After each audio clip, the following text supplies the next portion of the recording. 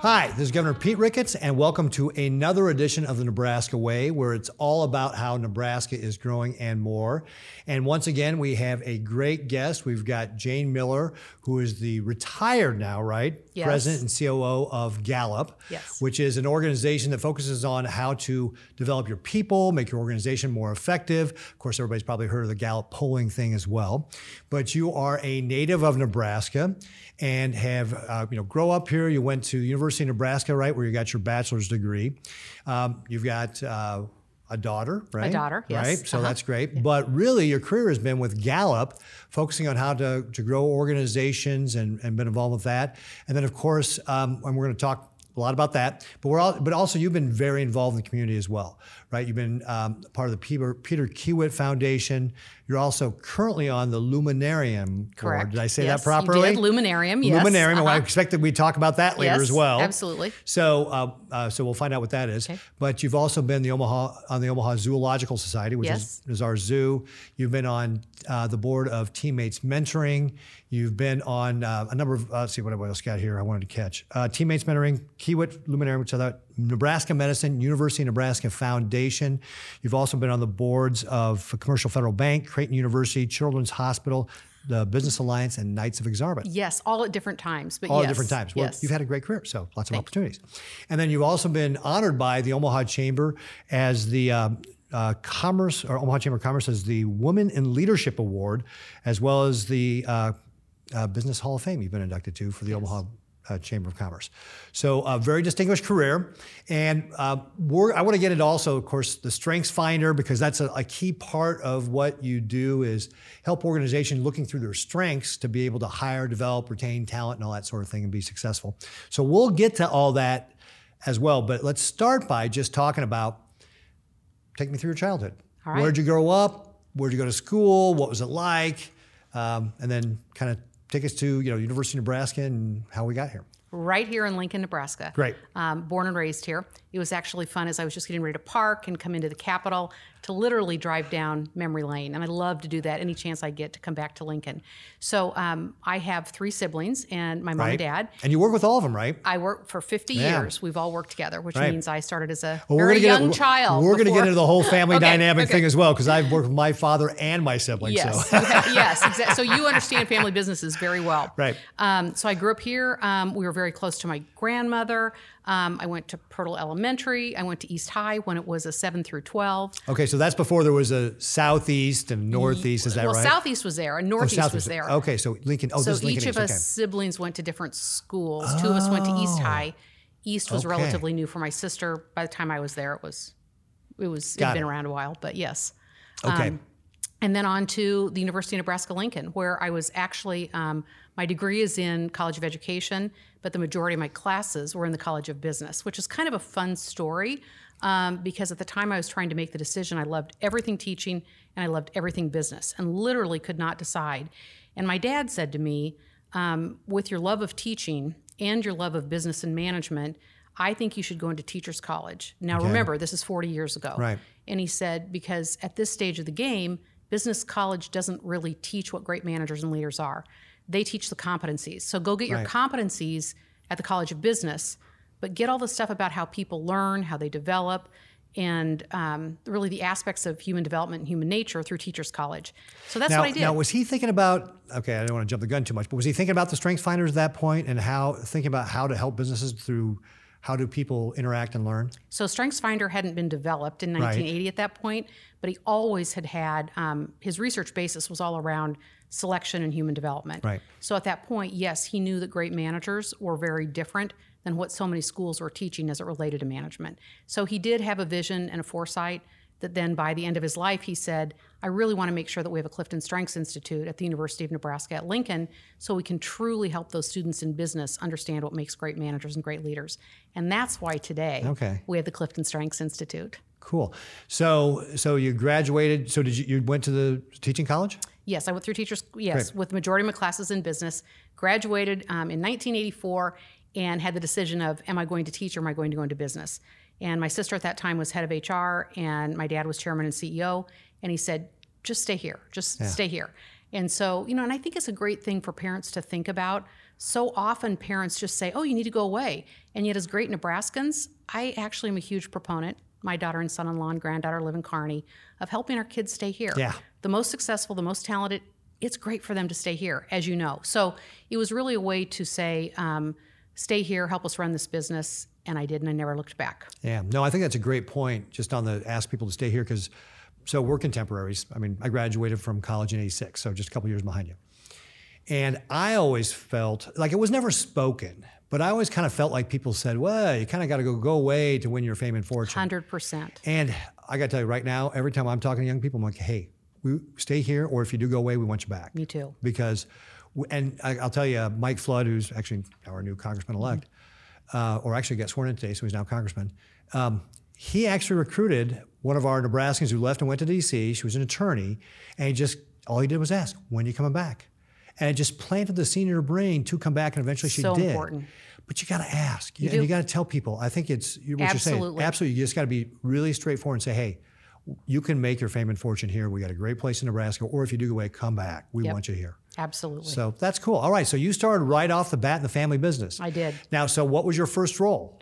I was actually managing our little tiny interviewing center. We were not Gallup at that point. We were Selection Research Incorporated out of Lincoln. SRI. Yes, SRI. Yep. We used you at the time, just so you know. Oh, right. Yes, of course you did. Yes. And so we were just kind of experimenting and beginning to try our hand at surveys and polling.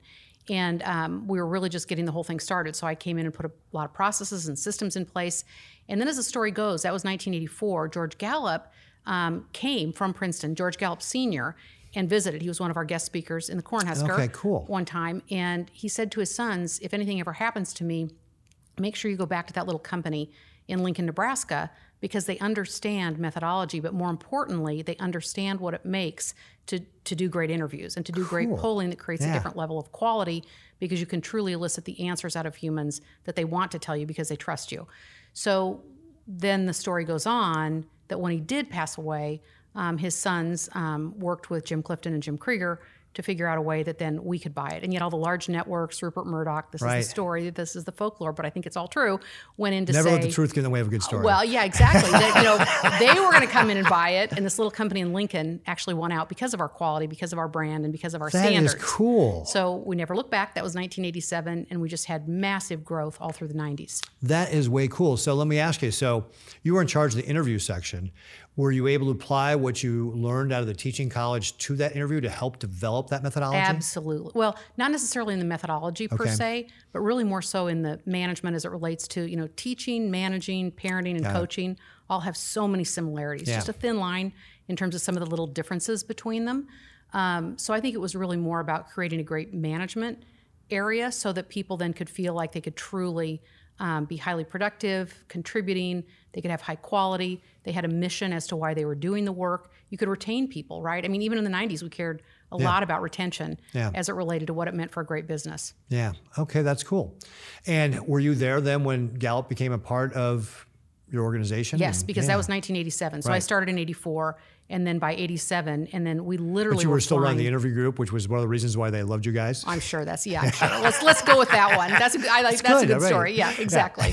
So we used to literally fly to Princeton, almost, if not every week, it was at least a couple times a month, because they were learning from us, we were learning from them, because it was it was a small relative at the time, merger and acquisition of those areas to begin to figure out how we could have shared experience and really wrap in the people from Princeton. Now, do you still have people in Princeton? No, they basically all got consolidated your global workers. Headquarters, right? So global headquarters went into Washington years ago after Princeton. Okay. But the majority of people still reside right here in Nebraska. Okay. Very good. Well, that's exciting. So now tell me about your career path with Gallup. Like, what were the kind of the steps of your progression that you made, the different parts of the company you worked in? Because obviously you end up as the COO, Chief Operating Officer, which means you're kind of running all the operations, right? So tell me about that, but also kind of work in the family dynamic. Okay. Like, what did your dad say about it? How was the transition period? It's a family business, still privately held, family-run business.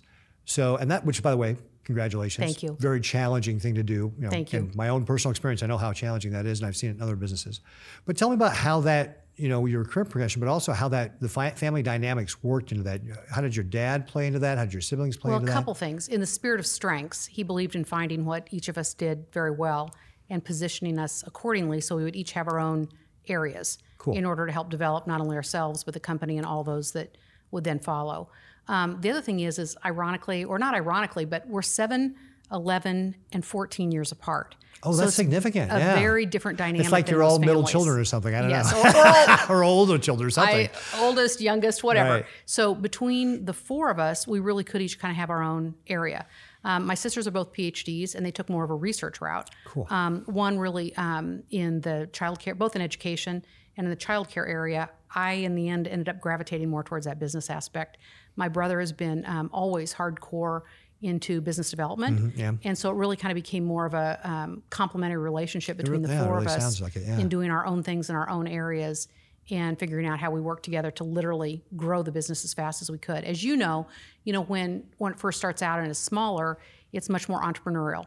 So you don't have a lot of the defined, extreme rules, regulations, guidelines. You're kind of making it up as you go. And one of the things I was always fascinated with was studying best practices of larger organizations to begin to figure out how we put some of those strategies, standards, structure in place. Always starting with a belief or a philosophy rooted in our research, Gallup research, SRI research, and then taking it really to the next level of making sure that there is that individual human development along the way. Cool. So talk to me again about kind of the steps in your career path. So, well, again, it morphed. It really morphed because as being the owners of the organization, we've always been employee owned as well. So my dad died in 2003. So he was with us the entire time, over the course of, what would have been 30 years for all of us kids. And now the rest of us have gone on the additional 20. So I basically went from the interviewing center, added on some of what we called data processing back then, the editing, the coding, and each of the different areas that really made up the client service cycle. And then as we went through the client service cycle, that was really a way to make sure that we had each of the different great managers in place. So then each of the different managers would report to me so that we could, have a cohesive group that really created, I think, one of the world's best cultures. So one of the things that we do for clients is help them develop strong cultures. But we have to have our own culture in place first. And I'm very proud that we've been able to create a tremendous culture through the decades. So it sounds like you kept the interview part and just kept growing or adding on to get the whole client service I think I laugh because my siblings sometimes go, God, you're really good at delegation. I was always key to authority, right? Well, maybe. And I was always developing other people. So to your question, no, I was handing off the interviewing center by the 90s.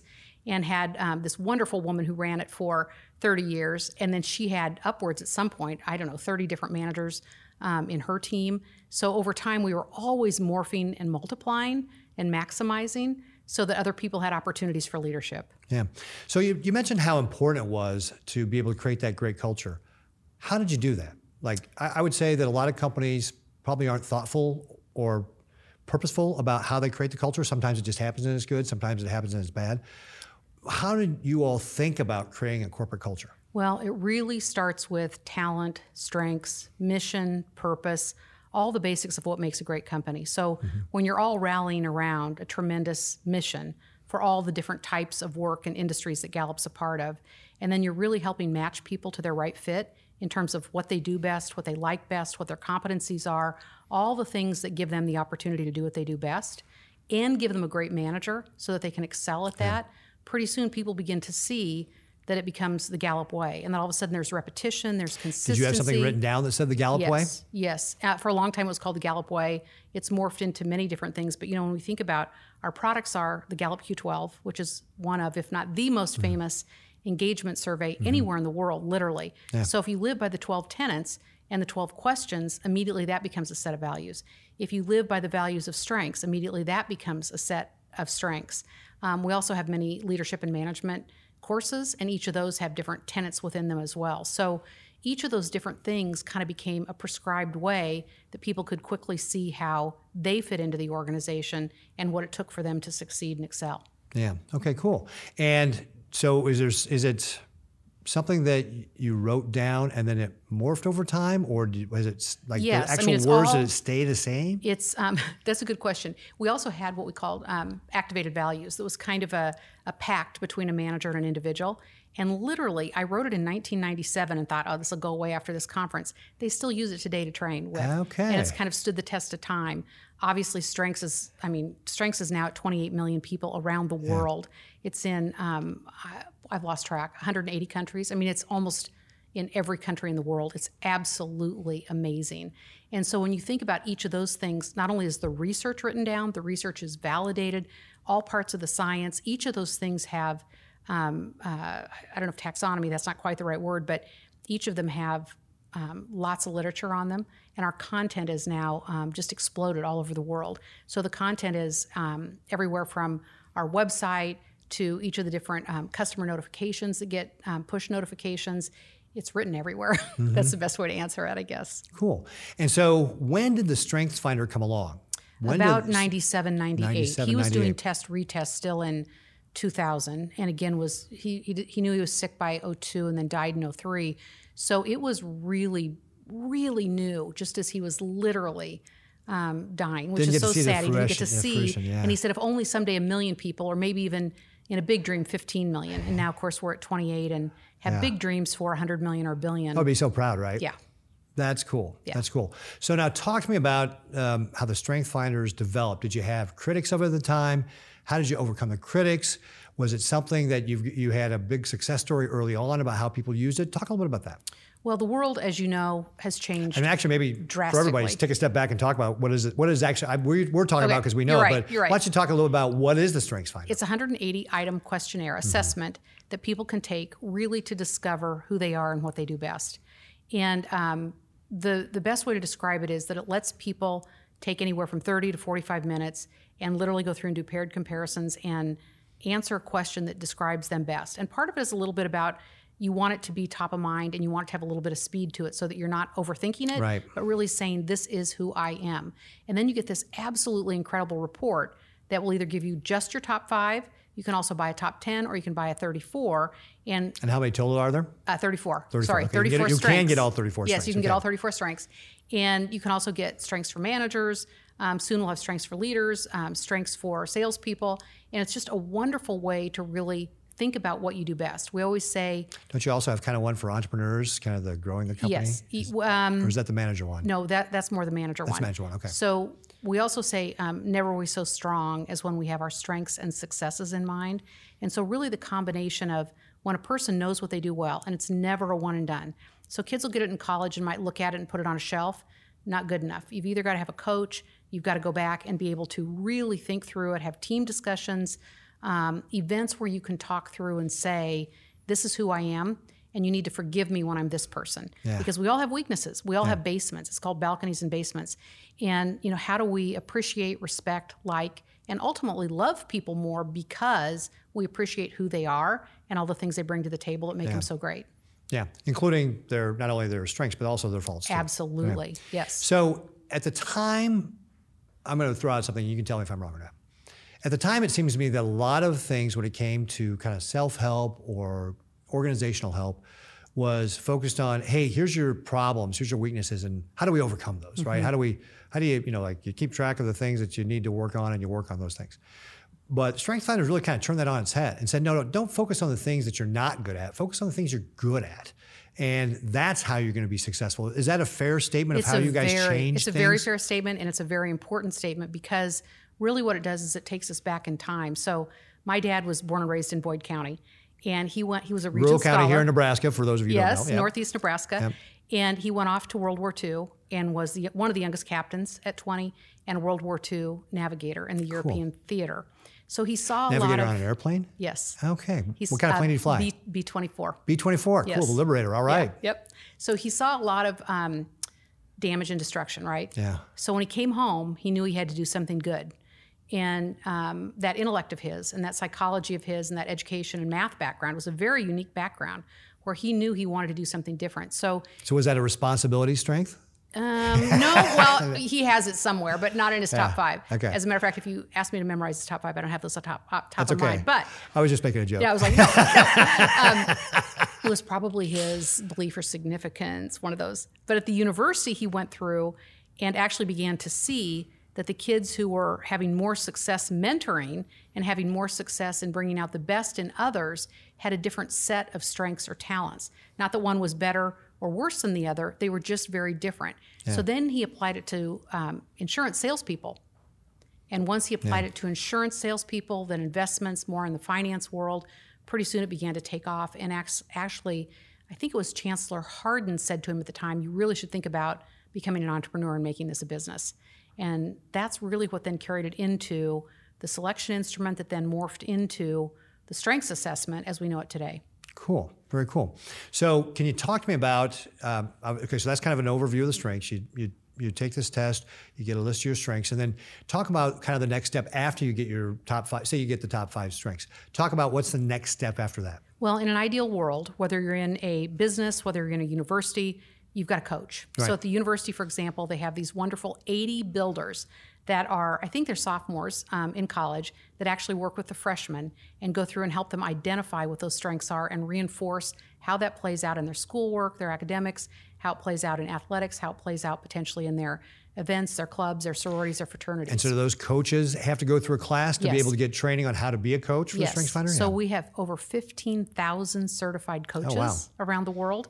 As a matter of fact, they all came together 3 weeks ago, virtually. 5,000 of them and or some of their other cohorts came together for a summit that's hosted out of Omaha. Cool. And they literally, I think it was... Oh, thanks for the economic development. It was a ton of countries, too. I can't remember. Well, when it was in person pre-COVID, we literally had 2,500 from all over the world. That's awesome. So it really is. And we're going to bring it back. It'll get back in person soon.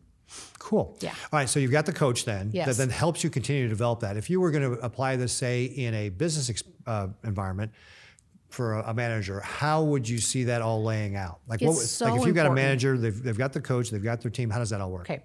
So when the person is first hired, the best thing is to help them know all that they're good at and how that will fit into the organization and why it's important.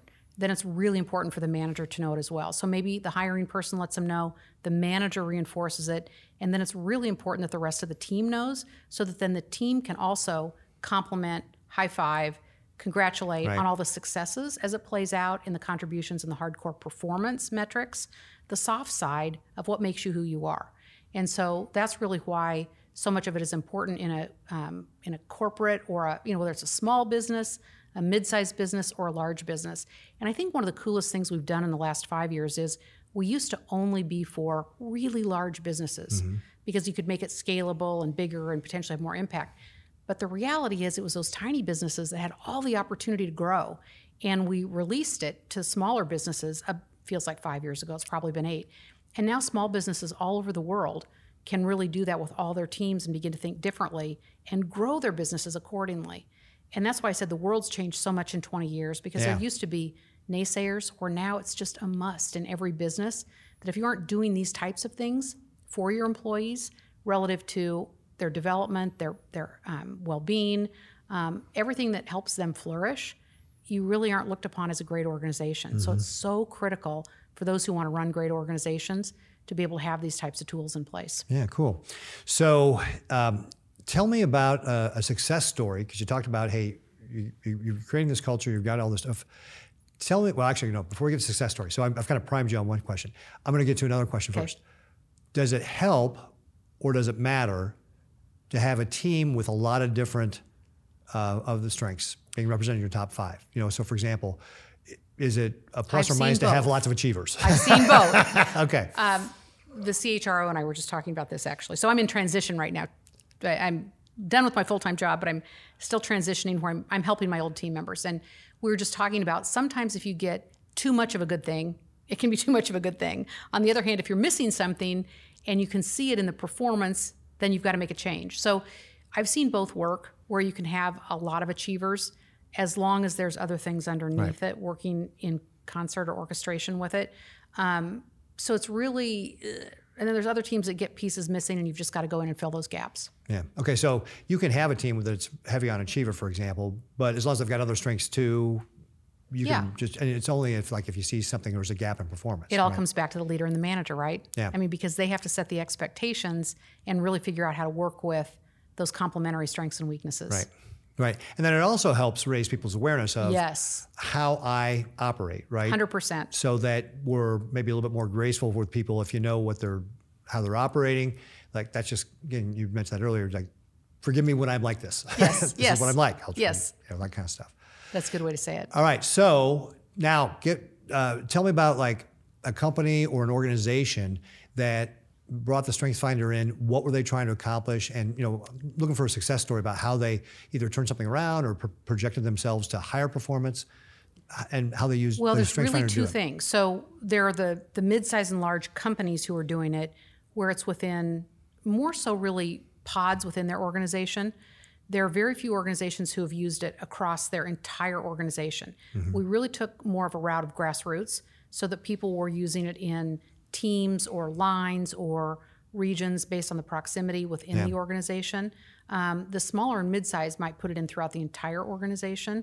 But again, it's with the idea of the more you create a strengths language, the more you begin to have a common understanding of how that plays out with your values, how it plays out with your mission, how you can use it to talk differently about your customer base, how you can use it to talk differently about goal setting. All those kinds of things play into it. So it's got a lot of different tentacles within an organization, but it really becomes a common language and common understanding that helps everybody rally together for a common purpose. Yeah. So was there an example, though, like within one of these pods or whatever, where they brought in the Strengths Finders and here's what they use, here's the problem they used to address that allowed them to do better? Can you give me an example? You don't have to share I'm drawing a blank on that one, but you don't have to share any company names or anything like that. Or if there's a small business, it's kind of the same thing, where they just said, hey, here's our issue with regard to, maybe it's even just handling the growth, and here's how the Strengths Finder really helped them put together the team. I think, I can't get you an exact one, but the one that, the most general one that comes to mind for me is that it really begins to create this different level of what I want to call just retention and or the team bonding, because there's an appreciation and people become more transparent, they become more authentic, which then lends itself towards the trust that is really the core tenet of all great cultures. When there is that trust and less attrition at these companies? Yes. Yeah. So all of a sudden it begins to reduce their turnover and they can have more traction relative to what their clients want. Because the first thing that drives clients nuts is when there's too much turnover, right? And or you can't get the growth you need, the traction you need if that occurs. So Strengths really allows people to come together in unity and determine what those goals and metrics are that you have to do in order for a company to succeed. Yeah, okay, cool. All right, I'm gonna switch gears on you a little bit here. Let's go to the family business side. Okay. So what was it like working with your father? It was tremendous. I mean, he raised us all to have a pretty extreme work ethic. So one of the things I always say to parents is, make sure you start your kids at a very young age. You'll like this story. He literally would take us out, I want to laugh as I say this, to rest areas across Nebraska. And we would do surveys. This was before we even had like a formal survey business. Right. He would do research at the rest areas. We'd have to schlep together hot dogs, lemonade, and we'd stop people at all the rest areas up and down I-80 and start asking them questions. Then he also worked with a guy named Bob Manley, who, beautiful, he did a lot of renditions on Beautiful Nebraska. Okay, right. And we'd have to go out and sell his CD tapes across the state of Nebraska. And it was back in the days of, well, it would have been late 60s, early 70s, where you'd plug the cassettes in, and then you could drive around and go, oh, that's the Platte River. Oh, that's Niobrara. Oh, that's Ponca. Where you begin to learn more about each of the different, whether it was a state park, whether it was a monument, a landmark. And so he would teach us young how to be entrepreneurs on things like that.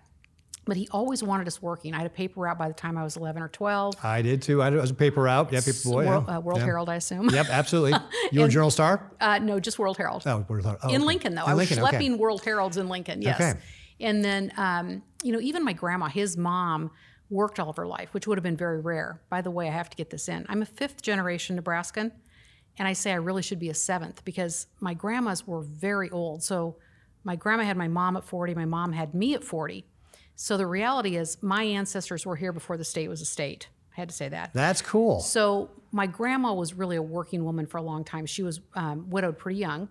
And so she always was talking to us about business and what we could do in terms of what it took to, whether it was cook and clean to run a business or how to, just work. So one day I'll never forget, she was going to babysit me.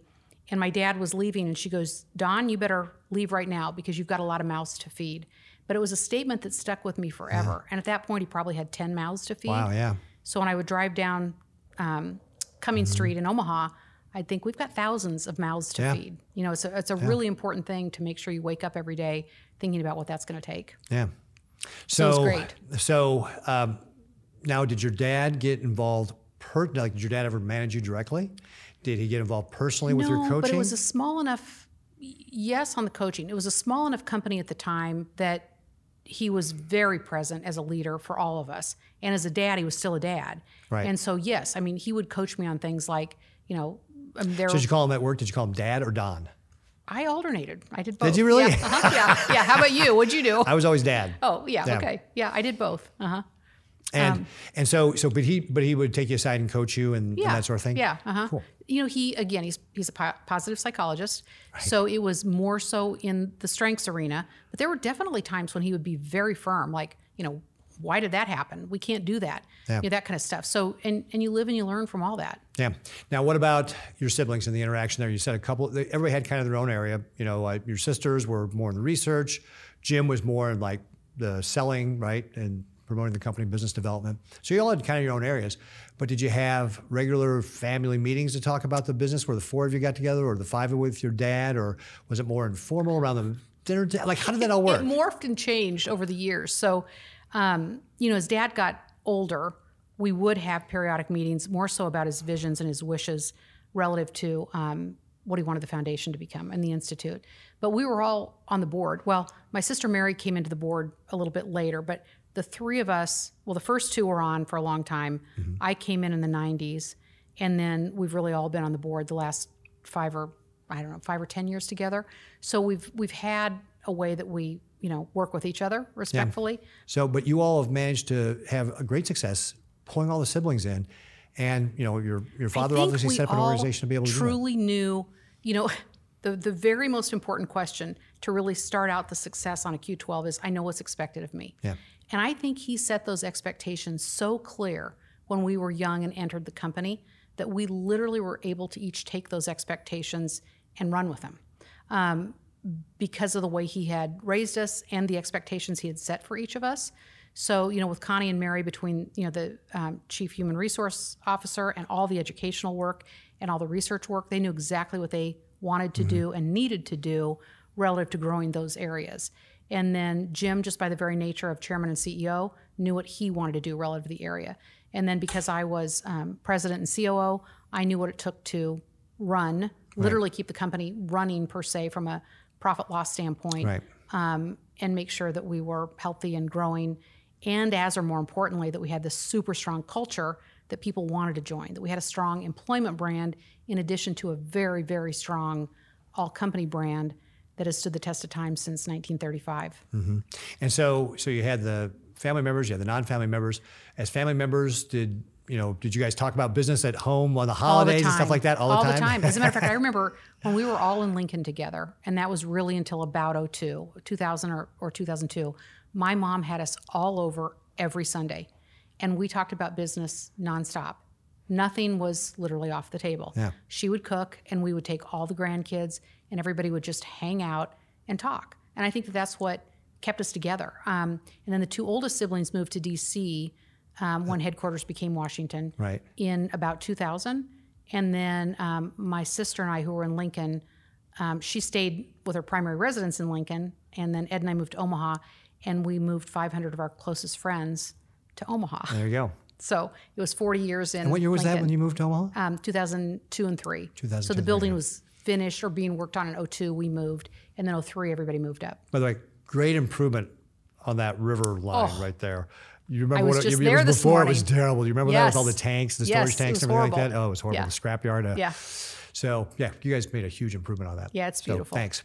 Okay, so now getting back to the family, let's talk about the next generation. What advice would you give other families who are going through that transition from one generation to the next generation? What did you find were some of the most things? Yeah. I mean, I do think we all think we're invincible at some stage, and I think that we have to continue. Nobody wants to grasp with their own mortality, right? Right, that one. Yeah. And I think people have to continue to really think about what does it mean for the opportunity from a financial, a wealth standpoint, but also from a development and a leadership standpoint and I don't mean just family members, I mean for all those 1,000 plus who are relying on that you. are ready for the next jump too in their own leadership, that you've got to start letting go at different stages so that you can really let the next group step up and flourish.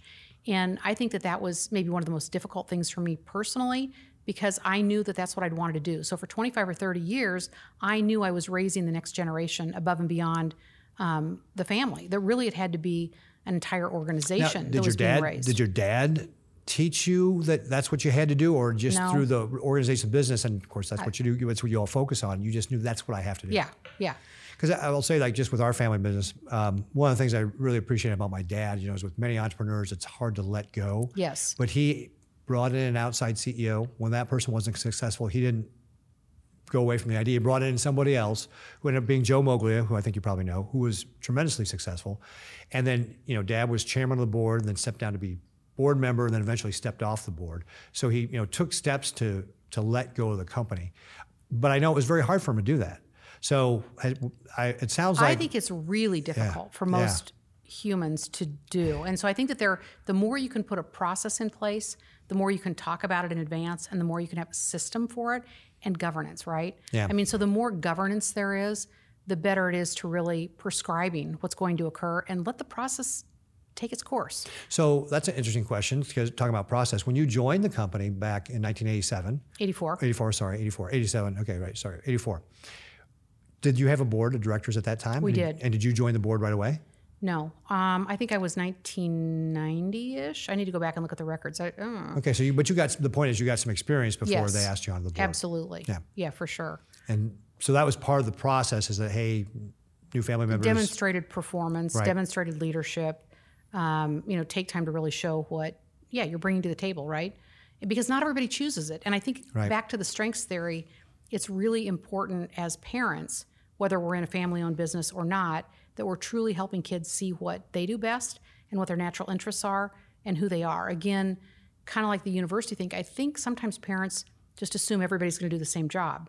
And that's not how the world works. We need one of everything. Right. We need millions of everything. And so how do you keep helping your kids think above and beyond any one prescribed, it's just what our family's done, whether it's our own business or whether it's that, everybody's a plumber in this family, everybody is a construction manager in this family, or real estate, an attorney, whatever. How do you keep helping kids think about what they do best? Yeah, it's kind of funny you say that, because my grandfather was a carpenter and contractor, so he built homes and that sort of thing.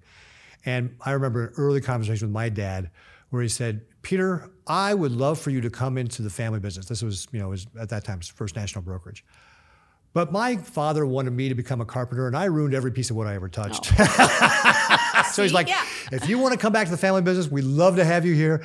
If you don't want to do that, I totally understand. That's perfect. That's exactly how it should be. Yeah, exactly. Yeah. So now, have you done the Strengths Finders with like your kid and the grandkids? Are you guys rolling that Well, she's through? only 2, so my granddaughter your hasn't grandkids is a little bit young. Yeah. And between my son-in-law, my daughter, my husband, but yes, each of us as family units. The one thing we never got to that I wish we would have is there are families who will do it as a family, like as a retreat. Oh, that's a cool idea. It's a really cool idea. So like on a big vacation or something, we did it lightly, but we didn't do it as formal because it's such second nature to us. So in one sense, it's like we all already kind of know. Right. Yeah, so it's so if you were going to do that with, so not your family because you're kind of special, but if it was another family, would they then hire a coach to go through that with them then and bring them in? Yeah, and we've had a few cool. that do that.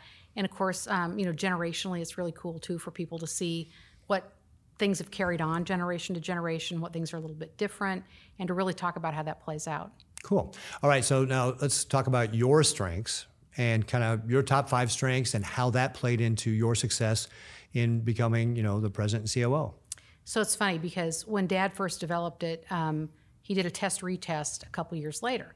And I remember taking the test-retest, and all of a sudden this thing showed up as number 1, and it was called self-assurance. And I literally was in the building at 68th and O in Lincoln, and I looked down and I went, I don't have this. What's this? Not me. I do not feel Dad, your strong. test is broke. I literally ran across the street and I said, this is not me. What is this? Because you're supposed to. He wanted everybody's opinions on, if they thought it was them or not. And I said, this isn't me. And he goes, how did he ask me? He said, do you know what you do well? I said, yeah. He goes, do you know what you don't do well? Do you know what your weaknesses are? I said, yeah. He goes, can you let other people be better than you? I said, yeah. He goes, that is self-assurance. He said, self-assurance is not an ego. Self-assurance is not significance. It's being comfortable in your own skin and accepting who you are and being able to own the decisions in life that you make. Yeah. So I went, oh, okay, that is me. But I've had to always lean into that one a little bit, because it doesn't mean you don't have insecurities. You do, because you know your weaknesses. But it's the bottom in our database of 34, because so few people really know themselves as it relates to strengths and weaknesses, which is a huge opportunity globally. Yeah. Then number 2, I have individualization, which means I key in to really think about who each person is and what they need. So that's key for a manager, right? Yeah. I mean, you don't have to. You can get by with some other tools, but individualization helps in a lot of ways. That or relator or woo or something that shows the warmth towards other people. Then I have belief, which is, I say, my balcony in my basement, because it means that it comes across pretty strong at times. I'm open and accepting of all. I think I'm very, very inclusive of all. And yet I have strong standards, and I believe in hardcore mission, research, facts, mission. So yeah, it can be kind of strong. And then focus means that I always know what I and we want for others in terms of a North Star, a compass, a direction. And then last but not least is maximizer. And some people tell me to turn my maximizer off, because it's, how can we be better? What else can we do? We need more of this. So.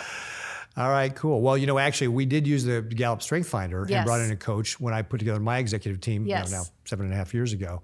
So, and frankly, one of the big benefits there was just what we've talked about with regard to having everybody have an appreciation or understanding what other people's strengths were, so they would know that when we're all interacting together. It's what it's all about, right there. Yeah, cool. All right, so is there anything that we have not talked about that you would like to talk about? The only thing I would add in is you started to talk about the riverfront, and I was at the Luminarium this morning. Oh, we want to get to Luminarium. Yeah, absolutely. You want to go there? Yeah, totally. Let's go there. Okay. I forgot. That was one of my things I wanted to hit upon. It was the first time we had a tour, and it will actually open for their administrative. Take a step back and tell us what it is. Okay. So it's the Kiewit Luminarium, which is a science and discovery center. It's actually patterned after the Exploratorium in San Francisco. Right. And you actually hired the person from there, right? Yes. Yeah. Yes, we did. Yes. And she's absolutely wonderful, the executive director. And she's already started to hire her staff. I think she's up to about 10 people now. Cool. And so it's the board was all there this morning, and we were sitting on the Missouri, just a couple doors down from Gallup, and learning all about the exhibits that are coming in. It is going to be one of the most fantastic attractions for the state of Nebraska. Oh, cool. And those people across the river can come over too. Yeah. But it is just amazing. Describe a little about what it's going to be about. So it's a place where kids can really explore. One of the areas is called Dig Deeper, and it's about learning about, for example, construction and dirt and the soil that the land's on. Another one is about discovering self, really understanding the physical components of self as it relates to medicine and health, and then the other part is the psychology of self. So it's every form of science. It's just super cool. So it's been fun to be on that board, to see it from inception, to hire the executive director. We took a trip to Exploratorium. And it will open spring of 23. Cool. Now, it's also very hands-on, right? This is a lot of people, like young people getting a chance to actually put their hands or... it's perfect for little kids, high school kids, and for parents and grandparents to really see kids in action. So it'd be the next, I want to say, kind of the next step up, or different from a children's museum. It's much more kind of the next level of kids' thought process in terms of how they see everything STEM.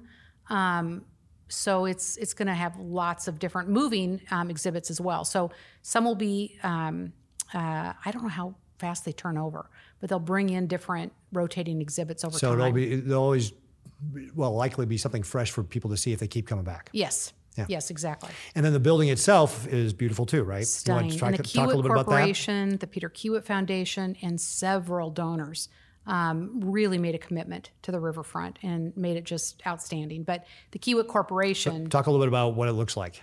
It's this stunning, modern, white, silver, glass... so lots of natural light? Lots of natural light, yes. Yeah. Mm-hmm. It's just beautiful. Cool. There aren't many buildings that look like it anywhere in Nebraska. It's gorgeous. Okay, cool. Well, thank you. I'm glad we got that one in. Yes. Thanks for reminding me about that, because I wanted to hit upon that, because that's kind of a big deal. All right. Anything else that we haven't hit upon that we need to? I'm just going to say real quick that I think the community aspect of Nebraska is one of the most important things that truly makes this the good life. So whether it's Lincoln, whether it's Omaha, but Omaha's philanthropic community is absolutely amazing, and it's been a huge honor, and I'm so proud to be a part of it. So that would be... Okay, so let's talk about that, because one of the things that you've been an advocate for is not just developing great organizations, but developing great organizations because it impacts the community. Yes. Why don't you talk a little bit about that? Because you've also been, obviously, we listed your bio earlier, you've been involved in a lot of the different community organizations over the years. Talk about how you think about that and how you see that. So back on my dad, that was one of the most important things he really expected, is he said, it's important that you give back to the community and find those really pillars of success. So find the organizations that are already doing a lot of good for children, for diversity, for education, and that are really strengths and leadership based to help kids think about the future. So one of the last or first that he said was, the zoo's the state's largest tourist attraction, right. Get involved with the zoo. So we started giving money to the zoo from Gallup, and obviously Ed and I do too as well, and I'm on the board. We're right in the middle of getting ready to hire a new CEO in the next few months. And it's just been this tremendous, wonderful asset to our state. So that's been very exciting. Cool. Peter Kiewit Foundation, it's a huge honor to be a part of that. And again, Dad saying, and I think Omaha's also just been wonderful about saying, hey, as a leader of an organization, you really need to step up and give back to the community. But that matched my values or my belief perfectly, because my dad had said the same thing. So, I was able, because of the great people we have at Gallup, to really spend time outside in the community so much, because everything has been, running so well. Cool. So now let me ask you a question, because you've been on a number of boards we were just talking about. Do you interview them? Now, obviously, you chose the zoo for a reason, but when I'm sure you get asked by a lot of organizations to participate on their boards. Do you interview them, or how do you decide which? Do you interview and say, "Hey, are you?" That's an excellent question, and formally, I wish, but not technically, but kind of. So when we first moved to Omaha from Lincoln, I think we had 40 different organizations either ask for somebody to be on the board or for money. So 40 people asked you. Not joking. Yes. No kidding. Wow. So we had to start narrowing very fast. Yeah. And back then, the world's changed. I said this before, but as it relates to women in executive positions, it's changed a ton. So I was one of the only that they kind of could see. There were a ton there. They just didn't necessarily see them. So they were like, we got to grab a woman. Well, Gallup's a pretty high-profile company just in general. All that. So really, I delegated again, where I'm like, okay, you take this board, based on their interests, individualization, to say who would most like the sports commission, who would most like the chamber. And it was really a cool experience. And we've continued to do that through the years. So as I did that, and as I was asked, I would look at where the mission match was for Gallup and or the mission match for me. So some are personal, some are Gallup, and then I could kind of begin to determine which ones were right based on their stature, their brand, and most importantly, really their giving and philanthropic philosophy. Yeah, okay, cool.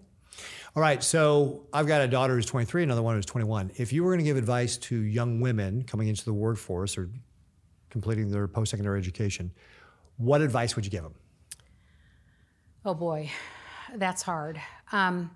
Figure out why you want to work and where you want to work.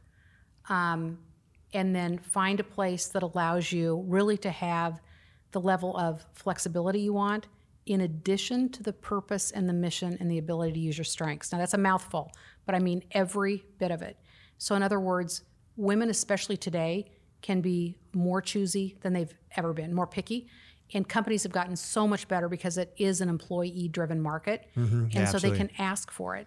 I was speaking with a woman last week at the Riverfront event party, and she was saying about how important it is for young women to work as long as they possibly can. I mean, there are times when childcare becomes too difficult.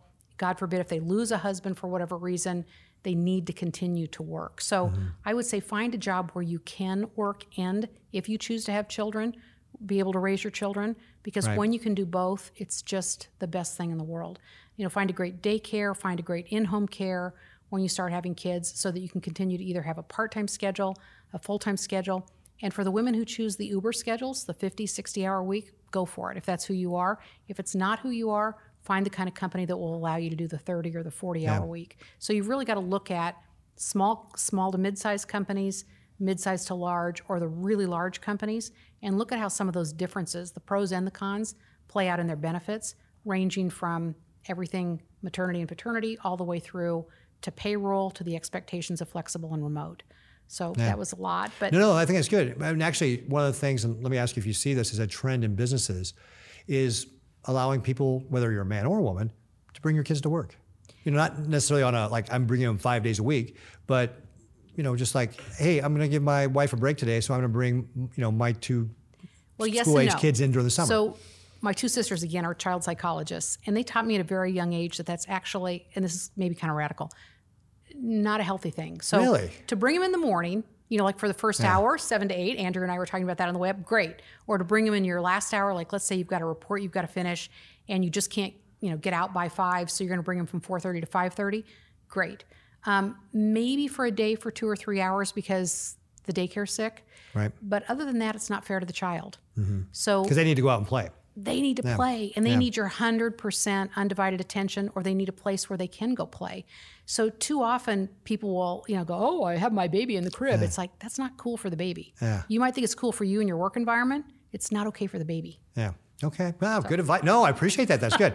Well, it's interesting because, you think about it, for thousands of years of human evolution, kids actually did go to work with parents because that's what you had to do. On the farm, yes. Yeah, on the farm, I know, exactly. I thought about that, yes. And then they were working, right? But they were working, right. Well, and I started work at 7. So if you can start to give kids assignments Something at a to young do, age, right. then it's really important. But when they're little tiny babies up till 5 or 6, and they can't, color or read or be independent, then it's a little bit different. So it also depends on the age, it depends on the business, all those things. But you really got to think about the child first. Okay, I got one more thing. Okay. I'd probably say that and won't come up with another one because every time you say something, it makes me think of something else. So obviously with the pandemic, we went, the entire world has gone through a change. Whether it goes back to a lot of people in the office or what I see, again, with my children and other people, that this whole work remotely has become a part of what we're doing now. So people are coming in 3 days a week, taking 2 days a week where they're working from home. Does what you do with StrengthsFinder impact that, or have you thought about does this make it different? Does it not matter? I mean, is there anything you see with kind of this change in how we might be working and whether or not it's going to be permanent? We haven't gone into any in-depth research as it relates to strengths. So let me just put this over here on the table. Okay. We've done massive research on everything hybrid, remote, and in the office. And of course, there's a huge difference between, the businesses like, hospitals or some universities or manufacturing, they have to. They've got to be in person. Yeah. But in the places where you can work remotely, it really comes down to the manager, the actual task or job at hand, and the team. And if the manager's not handling it right in terms of the team and the outcomes for the customers and the business, it's an epic fail. So it's really got to be coordinated and orchestrated appropriately because some people want to be hybrid. Some people are only remote and will only look for jobs that are remote moving forward. But that doesn't mean a business has to say everybody has to be remote. You've got to, you got to mitigate your risk on how many people you're going to lose or gain in the hiring game. And then you have to say that there are some jobs that have to be in person 5 days a week. So it's really kind of setting, again, the right expectations, the right standards to say these 20 jobs are in person every day. These 20 jobs can be hybrid, but then we expect you in 2 to 3 days a week. And these few jobs can be 100% remote, but then we want you in, once a month for a meeting or something. So will it take better managers then to manage all this? 100%. Probably. Look at that. And we're wrapping up on another pitch for why you need to have Gallup StrengthsFinders. It's the manager for sure. I could be selling your company. That's then. right. Oh, you're very good at it. You're very good. Yeah. All right. Well, we're going to go ahead. I realize now we have run longer than we usually do, but I'm going to go ahead and wrap up. Now, you're retiring. So usually I ask people, is there any way, how do people follow you on social media but maybe you don't want to be followed on social media as you retire. Is there any way I'm funny about social media. Is there anything you want to promote? Well, yes, Gallup.com is absolutely tremendous. And we've never been better with our content. And it ranges obviously from everything really with world news and world affairs all the way through to everything workplace, remote, hybrid, great managers, and what you need really to excel at work. So it's got quite a bit of variety in what we do, and it's never been more noticed in the media than right now. So it's just absolutely tremendous. But www.gallup.com, obviously, and then there's a whole bunch of other sites off of that as well. And if you want to know more about StrengthsFinder, you can go there and also find StrengthsFinder. Cool. All right. Very cool. All right. And for me, you can follow me on Facebook, on Instagram. It's @GovRicketts at Twitter. You can always email me at pete.ricketts@nebraska.gov. So please go on to the social media platforms. Give us a 5-star ranking. It always helps. We always appreciate that. See, I'm shameless. But Jane, thank you so much for joining us for another edition of the Nebraska Way. I really appreciate you having on. It's been great. And I look forward to seeing the future of Gallup as you turn it over to the next generation. Sounds great. Thank you. Great. Thanks.